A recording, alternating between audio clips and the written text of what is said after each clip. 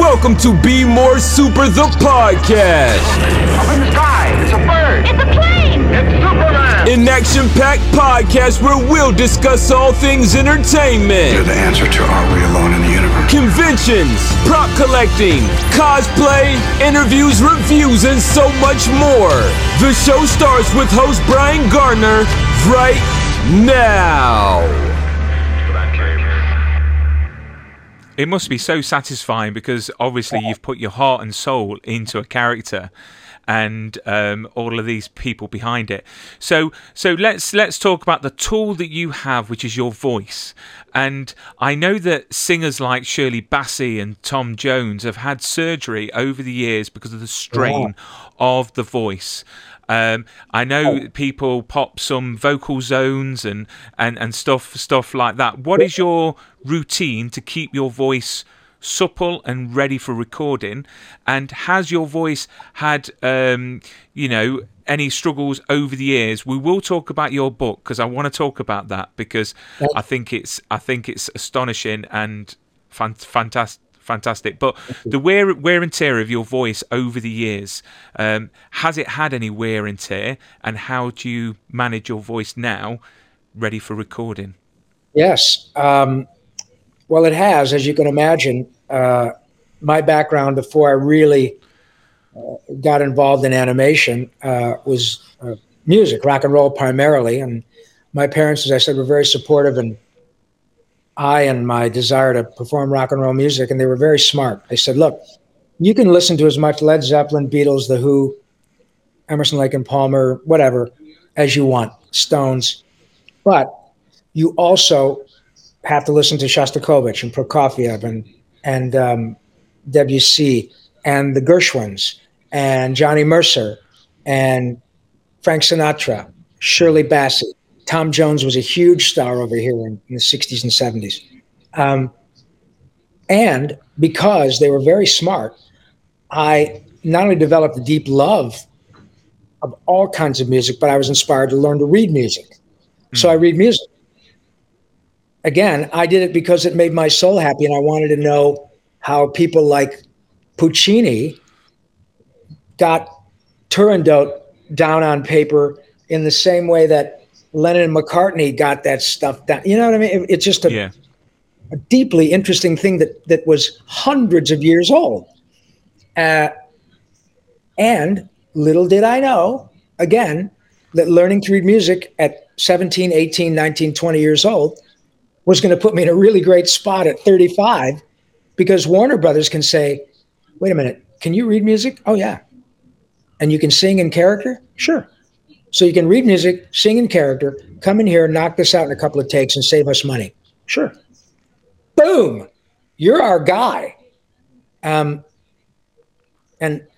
that's how that works. But in terms of tearing up my voice, singing the Immigrant Song or Brown Sugar night after night in a smoky bar tears up your voice. Yeah. But I'm not a smoker. I was not a pot smoker. I didn't have to be, because standing, in a nightclub in those days, you could cut the smoke with a knife. But I knew when it was time to take a break. When I had, as a nightclub act, you pretty much go from, you're usually Tuesday through Sunday night, you get Monday off, like a live theater. Monday's dark. So when I had a Monday off, my bandmates were kind enough to not have me into practice. They would practice their chops, and they would depend on me to know the lyrics at the right time and the right key changes, even though I was resting my voice, and it worked. When I got to work in LA, obviously I'd pull out all the stops to get a job, and I was confronted more than once. In fact, it was a project that was a uniquely British one. It was an animated version of an English comic book called Dan Dare, Pilot of the Future. Yeah. And it was an all British cast, save for yours truly. It was Greg Ellis, Julian Sands, Tim Curry, oh gosh, Julian Holloway, whose father was Stan Holloway, who created the role of Professor Henry Higgins in My Fair Lady in England. All right. So all these people are my Clive Revill, wonderful British actors who all became my friends. And Greg, I talked to the other day, and Tim Curry, I think about a year ago. Anyway, the character that I auditioned for was a bad guy called the Mekon. And I came up with a soul and a character for the voice.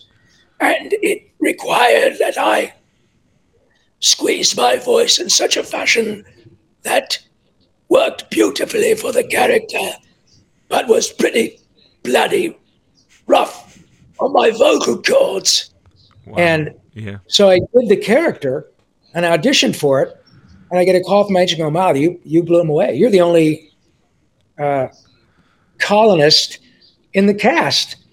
Congratulations, you get to work with your friends who are all Brits." And I was having a ball. So I got the job. And the first thing I thought of was, after I did that audition, Brian, I had a bit of a problem when I went home because I blew my voice out. Not damaged it, but wow. So I got the job. And I thought, well, now what do I do? I certainly want to do it. But what I did is what I tell other young folks to do is go to the producers and say, okay, here's the truth. The truth is that I don't think I can keep this thing up for 2 or 3 hours at a time. And it didn't bother them. They said, okay, so what do we do? I said, what we do, if it works for you guys, is I will read in my character in my own voice, or a sort of tweaked version of the character, so I don't hurt myself.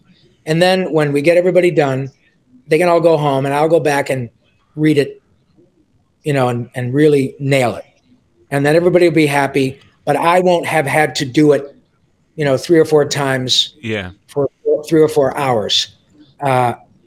So how does that sound?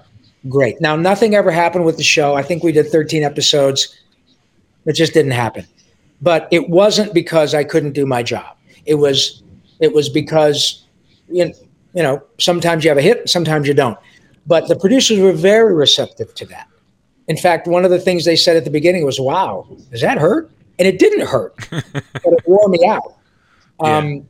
So I have a couple of characters like that. I did a character I just loved on a show called Fairly Odd Parents for Nickelodeon. Who is this alien surfer dude called Mark Chang from Yugopatamia? And everything he says, bro, is balls out. And I'm good for about an hour and a half. And then I got to take a break. So the producers knew that. And when Mark showed up in an episode, they'd give me a couple of options, and I would hammer it, and then I was done. And they would allow me to record on a Friday so I could have Saturday and Sunday to recover. So there are all sorts of ways to do that. In the meantime, I drink a ton of water. You see me drinking it, and I'm always drinking it. I am very cognizant of which characters are particularly onerous on my voice, and I adjust my recording schedule accordingly with the people on the other side of the equation who are very kind and very willing to work with me, and not just me, young actors who don't have the same resume that I have because they're 28 years old. They can't. But it's never wrong to go to the people who have hired you to say, look, I really want to do this at the level you guys expect. But from a practical aspect, I need to have a little help. So before this gets to be a problem, let's talk about how I can best serve you. And everybody's fine with that. So that's what I do. But as you've been kind to allude to, that's different than getting clobbered with throat cancer. And that's what happened a bit later in my life. So that was a bit of a curveball. Yeah, so I was going to chat about your book, which is called Voice Lessons, which looks fantastic, and it's a bit like a memoir, I presume. Don't worry, I will be buying a copy. Don't you worry. No problem. And obviously, in 2016, you was hit with something that literally not only its career stopping, but also life stopping. If you could just give the audience out there a bit of an insight of what actually happened to you in 2016. Thank you so much. That is the best part of our chat, because we never know, Brian, when your kindness in allowing me to have this opportunity will inspire someone else who had no idea either who I am or what I'm about, and it doesn't matter. But if they hear that this guy, whom they've grown up listening to, had throat cancer a few years ago, and he's now back doing his job at the same high level, that will help someone whom they love say, oh my God, Uncle John, this guy, you didn't know that this is who he, but this guy had the same kind of cancer you've been diagnosed with, and he's okay, and he makes his living doing this. You got to hear this guy. Okay, that's why this is important, and I really, really cannot thank you enough for this opportunity. But yeah, five years ago, yeah, Jesus. Right at this time, I had a lump on the left side of my neck that was, if I'd put your hand on it, you'd said, whoa, dude. It wasn't a goiter, but you could have felt it.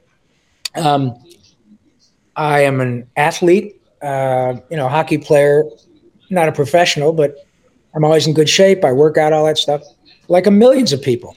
So typically as a guy, unless something is hanging off or I'm bleeding profusely, I generally don't go to the doctor except for my yearly physical. So that was the case here. I'd had this lump for months, checked it out online. It could have been cancer. It also could have been a low-grade infection, and that's what I chose to believe. Didn't hurt, didn't keep me from doing my job. I wasn't tired, had no trouble eating, all of that. I wasn't losing weight. So I went to my doctor for my yearly physical. I said, what do you think about this? In 5 seconds, he said, no, I don't think so. It's not good, Rob. And I thought he was messing with me. And he said, no, that's not good. I need you to go see an ear, nose, and throat doc yesterday. And so I did. And within about 10 days, after several biopsies and a lot of chats and blood tests and all that, it was found to be stage 3 metastatic squamous cell carcinoma. It was at the base of my tongue. The area that I'd felt in my neck was the area to which the cancer had already spread. So it was not good. However, it was not something that could not be treated effectively if I got on it. And I was told that it was a relatively slow-moving cancer. And when I was told what the treatment regimen would be, and that, Mr. Paulson, we're virtually sure we can cure you, not remission, cure you. But before we do, we almost have to kill you. It's pretty rough. With your mouth, your throat, and what we're doing now. It's going to render you unable to, do certain things for a while, not permanently, but it's tough. And fortunately, it's a slow-moving cancer. It is staged 3. It has already spread, but we've got this. But you got to get on it. So once I heard that, and once I read a little bit, I thought, okay, well, let me ask some more questions, which I utterly encourage people to do. There's never a stupid question and a wrong time to ask it. I said, well, I'm 60. What do you mean by slow-moving? Can I keep this at bay and then, at 82 years old, I'm kind of done? And they said, oh, no. Slow moving means that we've got it now. Year and a half, 2 years from now, you're going to really be in distress. And 4 years from now, you'll be dead.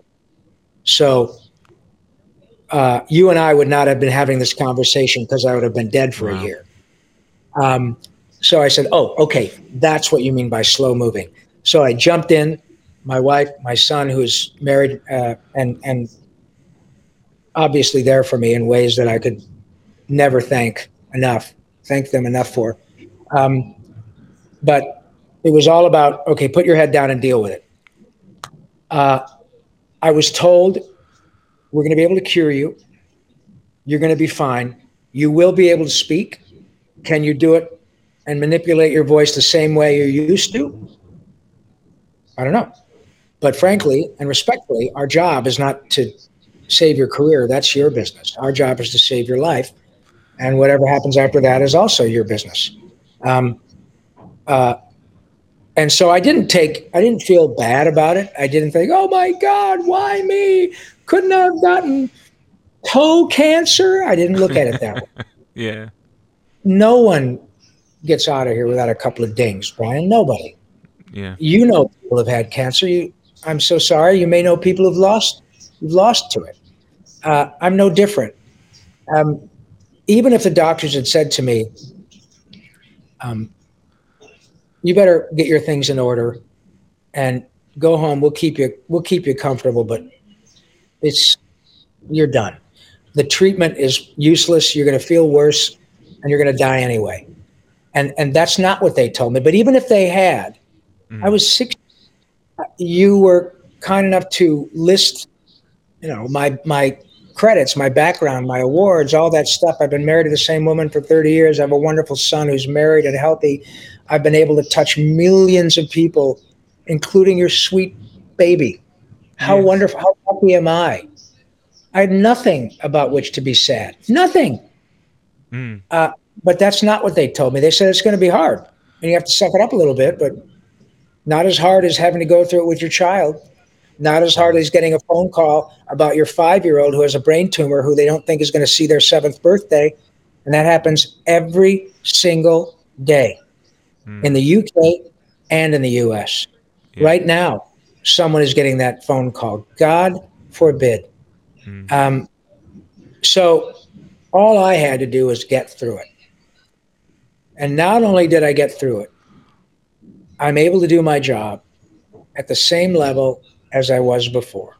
And now I don't have a circumstance in which people say, man, Rob Paulsen sure sounds good as Pinky for a guy that had throat cancer a couple of years ago and a pile of radiation and chemo, and he lost 50 pounds and got some side effects. But wow, he sounds pretty good for a guy who had cancer. No one says that because I didn't tell them. They know now. But what they say is, wow, Mr. Spielberg was right. Rob hasn't lost a step. And they don't even know that I had cancer. That's the story. That's the story in terms of helping others. And you, my friend, have given me another glorious opportunity to access this platinum lining of my cancer experience. Because Animaniacs is a hit again. That's great. I'm getting paid. I'm loving it. But the bottom line is that because I had throat cancer, Brian, because you're kind enough to let me talk about it, because I have a book, and because I can point to characters that people love all over the world that were great 25 years ago, and they're great now post-cancer. What an opportunity to help people and inspire them. That's why this is important, and I really appreciate you asking me. And what was the experience like writing that book, looking back on your experience, through the good and the bad, and now, you're revived, you're back to doing what you do best. I mean, what was that experience like, sitting down and actually putting pen to paper? Well, I have to give all the credit, and it's not false modesty. The credit goes to Mike Fleeman, my co-writer. He really wrote the book. I didn't realize because, like I said, I'm good at my job, but I'm smart enough now to know what I'm not smart at. And that's why I love asking questions. And I'm always, I never want to lose that ability to be enchanted or to be amazed, to say, wow, check this out. Yeah, I know. Oh, yeah, but check this out. Well, Rob, you're really excited. Yeah, but I've never seen this. This is great, right? I don't want to lose that. When my friend Mike started creating the way in which we're going to tell my story, I thought, this is genius. He's going to incorporate my characters talking to me about cancer and me breaking the news to Pinky in Pinky's voice on the audio version that I've got cancer. And how does Pinky respond to that? And I had to think about that. And it turned out to be a wonderful way to tell the story. So it was both enervating and invigorating, but also difficult to go over it, to kind of be sadly grateful that my parents weren't alive to watch me go through that. It would have killed them, no pun intended. It would have. It would kill me if I had to watch my sweet boy go through that. I don't care how old he gets. He's 36 now. But if I'm still around when he's 60, I don't want to watch my baby boy go through that. It's horrible. And so there was a lot that was difficult to recount when I was in that mindset and in the moment of going to sleep for 2-3 days at a time and just waking up to take more pain medication. And having those moments thinking, oh my God, I can't even embrace getting through this the next day. And they're talking about doing Animaniacs again. Who am I kidding? That was really hard on a personal note. But my buddy, Mike Fleeman, found a really wonderful way to tell my story. It's powerful. It has nothing to do with Rob being a celebrity. It is about the joy that those characters elicit in millions of people every day. But in my case, they elicited the joy and the laughter I needed to get through it.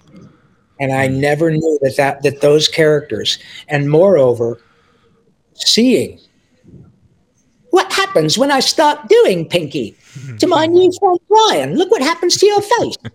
When I know that happens to millions of people, it really allowed me, seriously, authentically true, to have the courage to press on. Because there were times when I thought, I can do this another day. Really hard. And it is for thousands of people who go through it. Yeah. But I had the benefit of being reminded what lives right here and right here, not only in me, but millions of other people. And if I couldn't get through it then, knowing the joy and laughter that I had at to call up at any moment, then I was never going to get through it. And it was the public and knowing what those characters are about that gave me, seriously, honest to God, gospel truth, gave me the juice to get through it. 100% true. And now I get to thank people. I get to go back and say, thank you for listening to Pinky. Thank you for Raphael and thank you for paying attention. It's not about money. It's not about ratings. It's not about an autograph. It is about a pure expression of joy and laughter and kindness and inclusion. And it turns out, Brian, that all those qualities, like love, come from the most unexpected places. And I'm a living example of it. And I cannot tell you how much I appreciate the opportunity to share that whole experience. It's fantastic. Do you know what? It's just fascinating, and I'm so glad that you battled with it and you made it do on and go away. And as you said, there are people out there that are suffering. Yes. But I've got to say, your shows and your voices are going to bring joy to many, many people. And you know what? You need to contact Steven Spielberg because I just had a thought in my head. Wouldn't it be wonderful to do like a biopic film of you, Rob, and then have animation mixed with live action, and those characters are in your mind, and you're having that conversation with yourself. We have a video now of you, intellectual property. There we go. Idea. Thank you very much, Brian. I think we should call it Pinky and the Brian. Nerve. Well, that is profoundly kind of you. And you know what? I have learned never to say never, because for years after Animaniacs became an unqualified success around the world, and I had sung for maybe the 300th time, United States, Canada, Mexico, Panama, Haiti, Jamaica, Peru. And every time I sing it, with music, without, people lose their minds. Yeah. And it's my friend Randy Rogel and his incredible songwriting skill. That is a genius 2.5-minute cartoon. It really is. But I've learned, but people would say after that, at interviews or autograph signings, oh my God, I've heard they're rebooting certain. Can you imagine what would happen if Animaniacs was rebooted? What do you think? Do you think that's possible? And I thought, nah, we've been there, we've done that.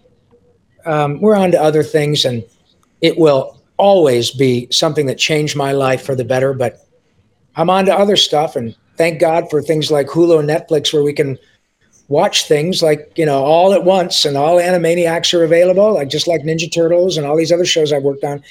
They're all available on YouTube or wherever. I'm so grateful. Thank you for saying that, but I don't think that's going to happen. Wow. Do you know what? Little I know. So I never, ever will say never again. And I really, firstly, thank you for this opportunity, but thank you for thinking that story is worthy of Mr. Spielberg and telling it. And that's very kind of you, Brian. Who knows? Who knows? Rob, listen, you've been a great guest. I'm going to shut the interview down because you know what? I know that you're a very busy man and I don't want to take any much more of your precious time. But you know what, Rob? It's been an absolute pleasure and an honour. And this is definitely going to be a tick off my bucket list of interviews that I've had. And do you know what? I could chat to you for hours about loads of things. To be honest, I've got about 40 odd questions left because I thought, do you know what? We'll see how it goes. But do you know what? I'll let you get on with your day. It's been a fantastic opportunity. All the best for the future. And your book is available everywhere. So I urge everyone to grab a lovely copy of the book.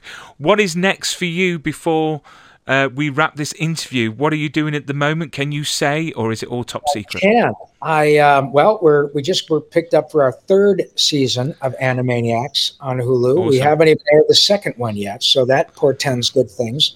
I am, fingers crossed, plan on being in hopefully 2 different conventions in the UK. Wow. Either late this year or early next year, once we get through COVID Con. And to find out about those things, people can follow me on social media on Twitter at Yakko Pinky, all one word, lowercase YAKKO PINKY on Twitter, Yakko Pinky. Instagram is Rob_Paulsen, PAULSEN. TikTok, Rob Paulsen, 311. That's my birthday. Facebook, Rob Paulsen, voice actor. And I had a very successful podcast that I've kind of put on hold for the last couple of years called Talkin' Tunes, TALKIN 'TOONS.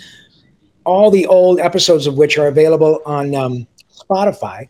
But I literally, this week, apart from your kind chat, have been interviewing or chatting with 5 different podcast networks about bringing it back.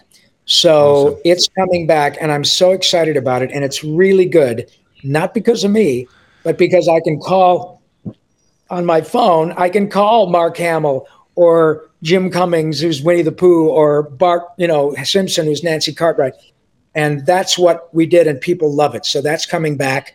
And I have so much cool stuff that's going on, both in person, autographing things online. I have technology now where people can send me their favorite action figure or their favorite Ninja Turtle pillowcase from 1990, and I can sign it for them online so to authenticate it. So check that out on my social media stuff. There's lots of cool stuff coming.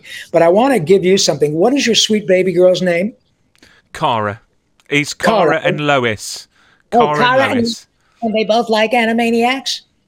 They do. Okay. So this is how we're going to end the show. So this is for Cara and Lois. Hello, Cara and Lois. Greetings from the water tower.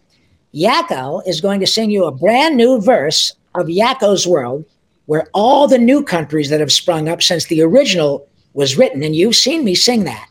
But here is a new lyric which includes the new countries. And this is for my new friends, Brian and your mommy, and Cara and Lois. Well, not Brian's mommy, but Cara. You see what? Well, her mommy. All of you. Okay. Here it goes, and it goes like this. It goes, ahem.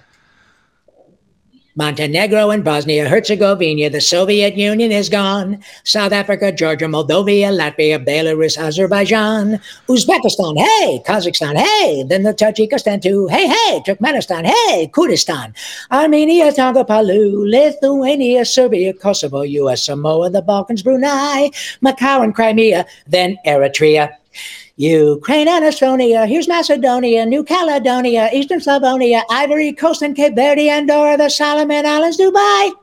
Goodbye.